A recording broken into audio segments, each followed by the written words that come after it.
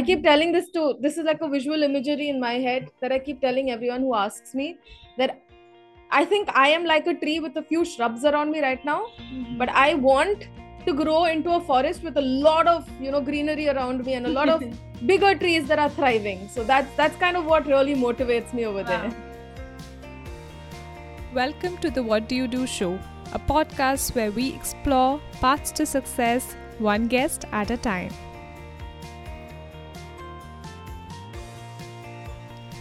Hello everyone, I'm your host Shagun, and in today's episode we are talking to a business analytics manager, Kamallika Poddar. Kamallika has been recently promoted to a product manager at a fintech company and has worked in the business analytics space for over half a decade. She came across to me as one of those who can rightly claim, I love the job that I do. Kamallika looks to data and numbers for answers to business problems and has been a fintech child ever since her career took off. If you are someone who has a natural liking to crunching numbers, economics as a subject has been amongst your top favorites, and like to know the business side of things, you are in for a treat.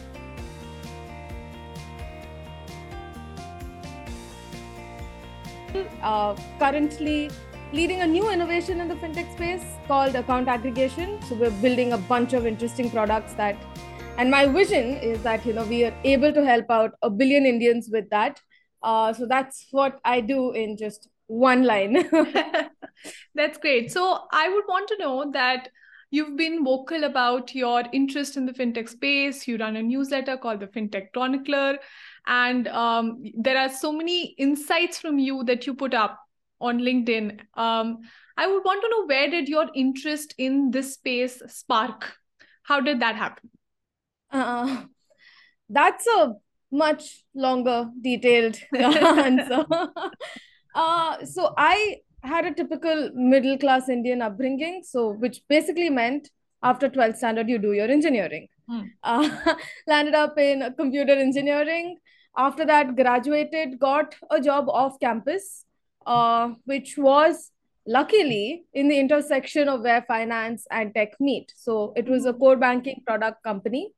And we were building the core banking solution, the entire tech stack for banks in the Middle East, in US, Europe, and all of those.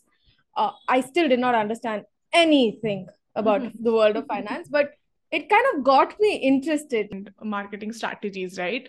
What is business analytics? If you had to break it down in very simple terms, and how did you venture into this space, and how does one use business analytics in product and marketing strategies?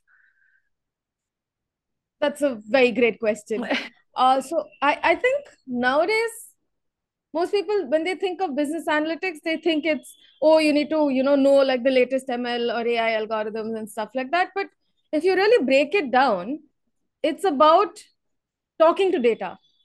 Okay. Try talking to the data that you have, try figuring out what the data is telling you. Use your own sense of the business to figure out what really should be done, what's happened, what should be done, and what do we do in the future to avoid, whatever we didn't want to happen from happening. So that's the essence of what it is. It's like how you and I are having a conversation. We're speaking in a language both of us understand.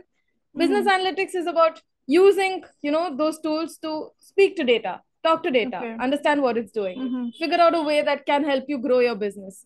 I think that is something that a lot of us miss out, especially when a lot of young kids these days, they're like, I've learned this algorithm and I know how to implement, in KNN means and stuff like that. I'm like, that's great, but where do you use this? What do you use this for? Right. Like that is, I think, what business analytics is all about. Coming to how you use it in products, I've recently transitioned into product management space, and trust me, I feel all product managers should have at least spend 2 years just crunching numbers and understanding numbers, because it gives such a better sense of where you should be going next, what is happening. Yes, I agree that user research, talking to customers is great as well, but sometimes there are subtle cues that people do which you capture because you're in the digital space that probably even the customer isn't that aware of.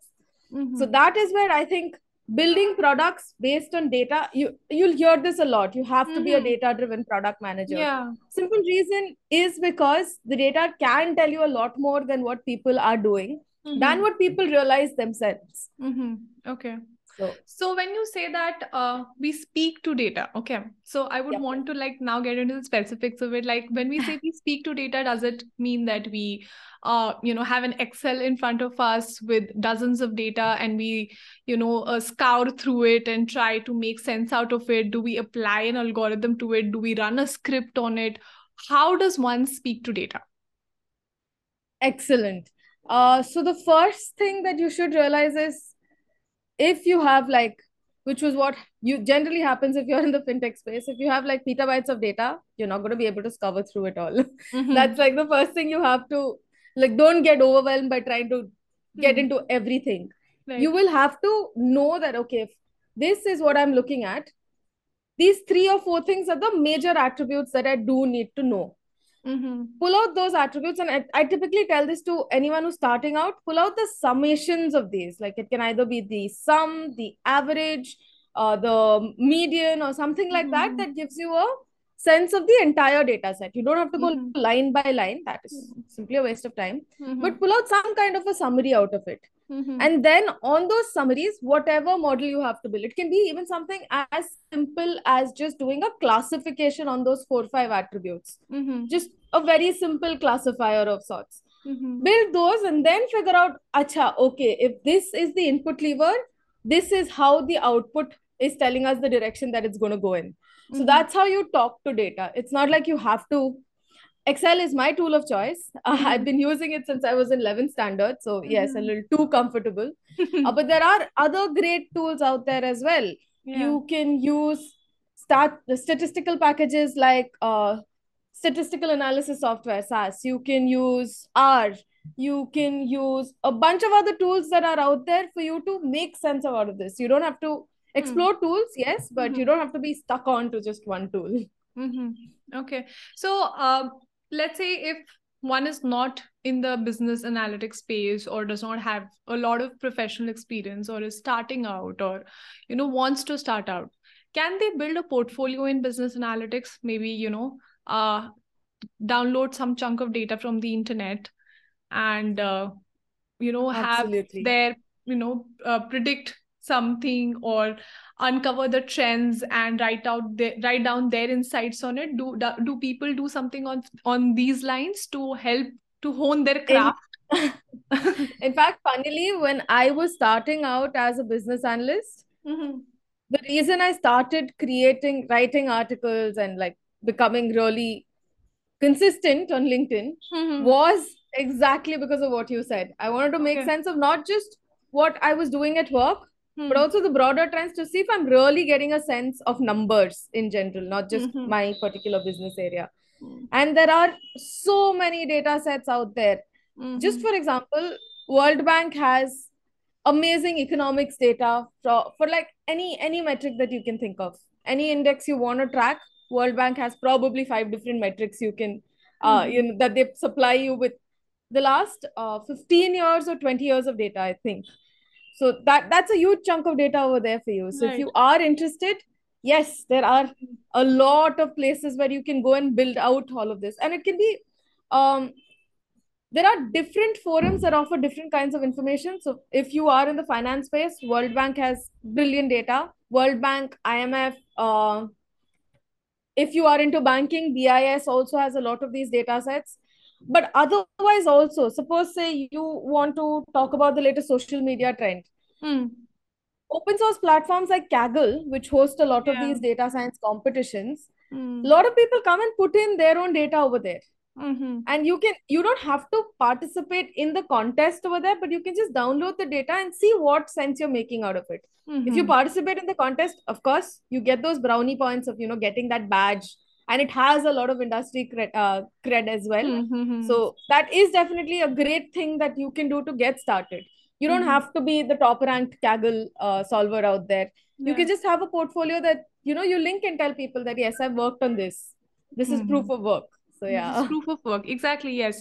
Because it shows that you took the effort of going outside the realms of your everyday work and actually are invested in the process of drawing insights from data, and that you've made a conscious effort to understand whether I'm understanding it right or not.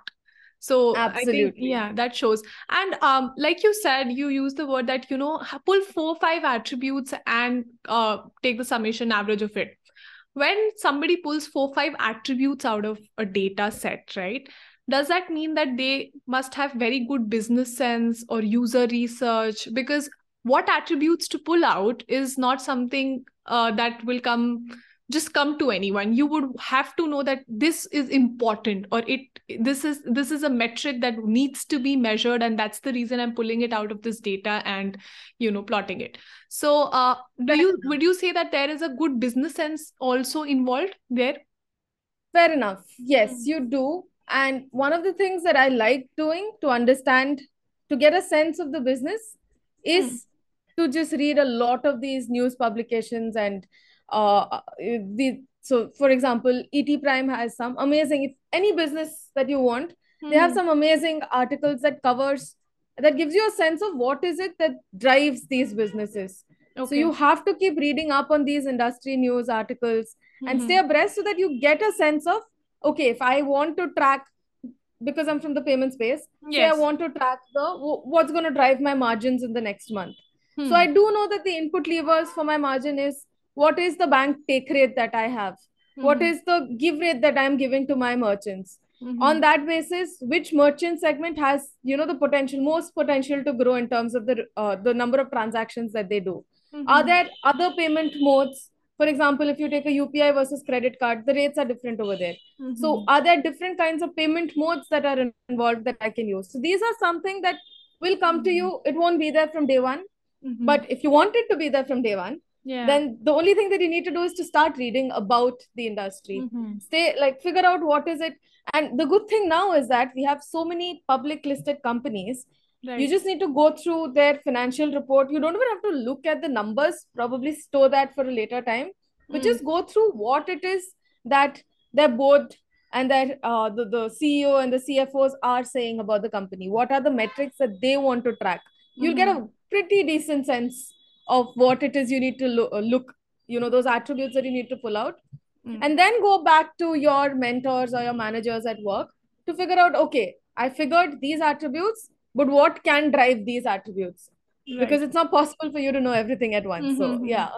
Okay. So that means having a holistic or a bigger picture view of things, of, what is going on, being abreast with Yep. that, and then Yep. capturing that knowledge into, analyzing the data and then driving that data-driven decision making is a term that we come across so often now, that we are powered by data-driven decision making, data-driven decision making. And because I Yeah. also feel that data does not lie. Sometimes consumer habits may show something, they must be something or other on the inside, but the data won't lie. The data will show you the absolute truth. Well, So, that really depends on the analyst, mm. because in the analytics community, there's this very popular saying that torture data enough and it will confess to any crimes you want it to. So you really don't slice and dice it and, dice out the pieces that don't sit with your narrative. You've Right. got to be honest on that side. So, Mhm. yes, that's definitely a trait that business analysts should look at. You've got to be honest with what's out there. So, yeah. What's on there? Okay. So we were talking about you being a business analyst and how you started out. How does one start out in this space? I mean, how do they make sense of this? What businesses should they look out for? Where must one apply? Is there a template to it, or is there some, rough path that you could, chart out for us, that how can one get themselves acquainted to this and understand whether it's my cup of tea or not? Um, so I'll probably narrate a funny story from work Hmm. and see if it, like, and then let people know how it applies to whether Right. you want to become a business analyst or not. So we recently had this exercise, a team building exercise, where we had like a paper stuck at our back and everyone had to write one nice thing about you. Mhm. Funnily, two people wrote that I'm great with maths. Like, Okay.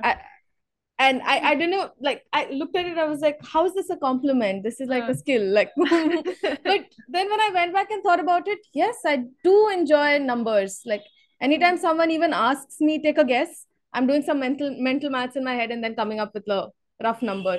So that is something that if you enjoy doing that, if you Yeah. enjoy, doing those random calculations, even if your friends are like, dude, take a guess of what happened, like what the just for example, if there's a test match going on and someone's like, take a guess as to how much runs they're gonna make today, and you're like doing random calculations in your head, then probably you do make a good analyst over there.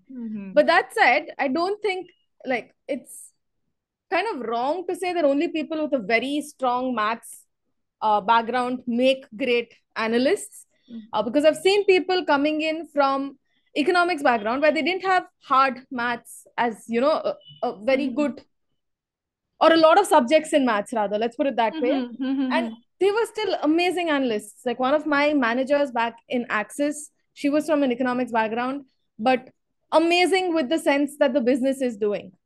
So that is also something that you need to take into account. Right. Do you have a good sense of the business? Do you want to figure out what else can happen if this thing turns a little sideways, or that thing goes not according to trend?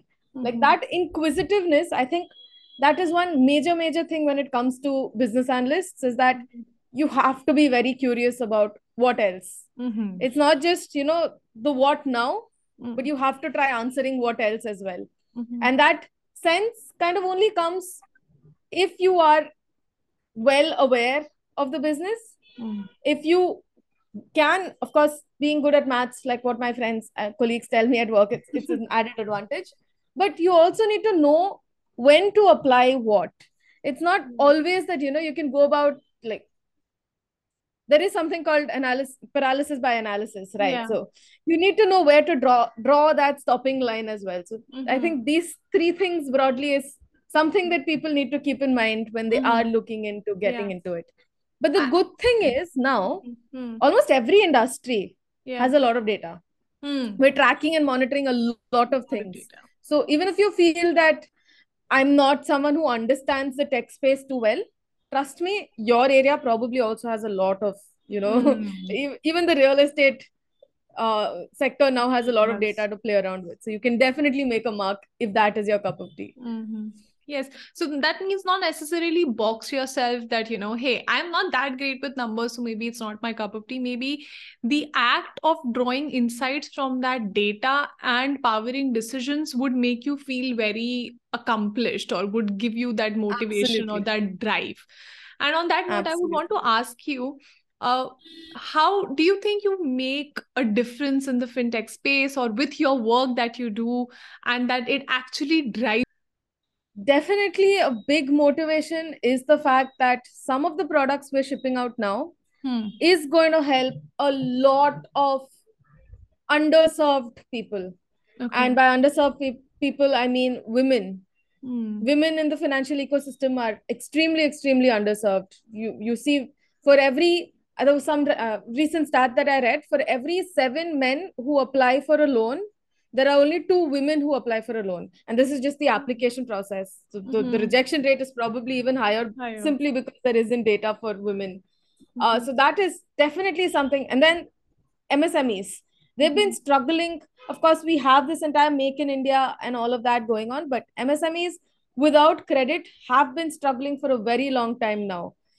So the fact that we are building solutions that is going to help not just these people grow, but even the lenders on the other side to make informed decisions on whom they're lending out to, without having the bad side of what we've seen happening in the digital lending side of things. That I think is something that it really motivates me to go out there and build something that's useful to both sides of the platform, that's helping everyone move forward at the same time. I keep telling this is like a visual imagery in my head that I keep telling everyone who asks me, that I think I am like a tree with a few shrubs around me right now, but I want to grow into a forest with a lot of greenery around me and a lot of bigger trees that are thriving. So that's kind of what really motivates me over there. Really nice. And I just feel that people think that we can only create social impact by being on the front line or working on the ground. But see, you with working with the fintech space and creating products and services that are targeting underserved people, you're actually indirectly creating that kind of social impact, which is feeding back into your own system and making you feel fulfilled. That hey, I did this for these Absolutely. section of people. Maybe though they don't have a name, or I cannot see that person being impacted with the work that I did, but I know that somebody is leading a little better life because I worked on this. So Absolutely. I believe that motivation is really important at the end of the day, other than the paycheck that comes in. But yeah, that is also very important for one to have. Absolutely. So now I would want to talk about creating a digital identity for yourself and a digital persona, because it's so important now that one speak about their work, because as one of our previous guests on one of the shows said that your work does not have vocal cords, but you do. So you have to speak for your work and you have to put it out there into the world. And you've been doing that beautifully on LinkedIn, and you've been very consistent. Uh, Take us through that journey. How do you maintain that consistency and the quality that comes with it? So consistency, I believe, is easy when you compromise on the quality of content that you're putting out.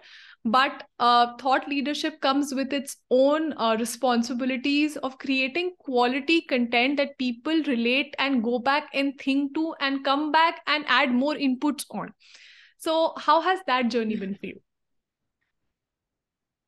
So I think there's been a lot of changes from when I started out to now. When I started out, because I didn't, like I mentioned, right, I didn't have that much of an understanding of the world of finance. Mm-hmm. For me, everything was like I had to document and put out my notes somewhere. That's simply how I remember and learn.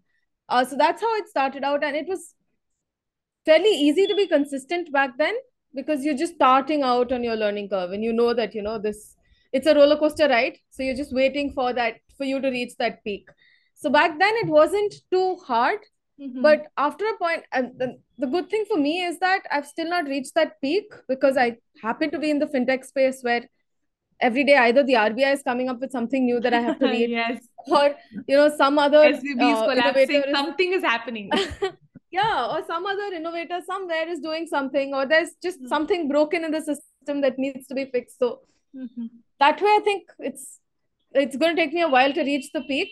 But along the way, one thing that I realized is that it's not always necessary for me to do the entire research and the reading right from scratch. There are some equally, or how do I say, there's some amazingly well researched, great, insightful people out there. And I just make sure that I follow all of them. Be it on LinkedIn, be it on YouTube, be it on Twitter. I've made sure that I follow them irrespective of which platform they are on. And every time they put out a content, I go and read up on it and try figuring, okay, what does this mean? What next? What is the impact that's gonna happen to me, that's gonna happen to the normal people like my parents and stuff like that. And that also, those conversations also end up becoming quality content. Right. Because you have your own thoughts, you're engaging with a thought leader, you're engaging with an expert. So, and when you put those things together, those perspectives together, people just feel it's like really, really insightful. But really, I have to thank the people I follow for those insights. So, yeah. Yeah, but then it is also on you to follow and to have your own version of thought process from what they have put out, right? I believe no content is original content. All of us are borrowing from each other and learning there. So that is always there, but still to have your own opinion on something is very important. And not to, because some XYZ person put something out and I am now maybe you disagree with them, and putting that out also and understanding that is also very important, and seeing how it impacts the people around you, to have a very ground level understanding of things. Because I feel in this world one gets caught up in the in the jargon, in the words, in the high level of things, the abstract world, that they don't see what real ground impact are we looking at. How is that happening? And I think because one does that, it reflects in the things that maybe you're putting out and creating. So yeah. So I would say disagreements are pretty healthy, provided you're not being disrespectful. Yeah. So, and that's something I've always followed. Every time I have a different opinion, I start out by telling them why I liked what they put up. And then I go on to saying that, however, this piece is where I see a different opinion out there. And hear me out, because this is why. And the minute you're being respectful and disagreeing, I think people are more open to having your views heard out. Otherwise, if you just start out by saying, no, you don't make sense, I'm going to have my defensive barriers up on. So I think that's something I wasn't always like this. I think it's something that I could say I've aged wisely. But yeah, it does come with a little bit of trial and error. You figure out how to approach people better. And that's just it. And the best thing is, a lot of the times I've noticed that the people I've disagreed with, they tend to remember me better than the people I agree with. Yeah. So that's also, I think, it's out. We remember that one person who did not like what we wrote or what we put out, but all those 100 other people who reacted, supported, just go down the drain. But that one person is always there in our head. But that's just the human psyche and how we work. I would like to ask you one last question, and that is that you feel fulfilled in your job, you like what you do, but there are not many people who do that. And maybe some people out here, the listeners, maybe somebody's looking to transition, they don't know where they are at, or, there is this dissatisfaction and, unfulfillment, but they do not know what to do with it. What do you have to say to somebody who is not happy with what they do at work? Believe me, I've been there. I've been there and know what you're going through. But honestly, the only person who can help you out is yourself. And for the longest time, I kept thinking that, oh no, if I get that project, maybe I'll do better. Or, I should try probably doing something else. But I never took action. I just kept formulating ideas कि अगर ये मिल जाता तो अच्छा होता, अगर वो हो जाता तो अच्छा होता. But I wasn't the one in charge. I was expecting something else to happen to me. So the day that I decided that no, I'm going to be doing this and I'm going to be doing this with 100%, I started seeing results happening to me. Versus the other way around, where you expect something to happen to you and then you start taking action. I think that seldom works. So the first thing, if you are feeling dissatisfied, and it happens to everyone, I mean, you can see people who are probably at the peak of their careers feeling dissatisfied. And that's okay. Just know that that's okay. It just probably means you've reached a level where you are not learning or you are not able to contribute as much as you feel you can. This happens to everyone. But the thing you need to start doing is to figure out how can you start learn. If it is, that you feel learning is holding you back, then how do you start learning again on the job or outside? If it is that you feel your contributions are not adding value, figure out where it is that your skills will be more valuable. If it's within the company, great. If it's outside, that's good too. Start networking and figure out, the next place that's going to value you. Absolutely. Start networking and find the set of people who are going to enable you in doing what you want to do with your skills and passion. Totally. Absolutely. That was Kamallika for you. I could almost feel the passion sitting on this side of the screen. I've always said this. Is there something you always do without anyone having to say it? In there lies your natural instinct and talent to do things. Kamallika's tendency to calculate the probabilities of random everyday things shows that she likes to look at things from a data lens and plucks those insights to create change in business. Are you also that person? I will leave that for you to answer.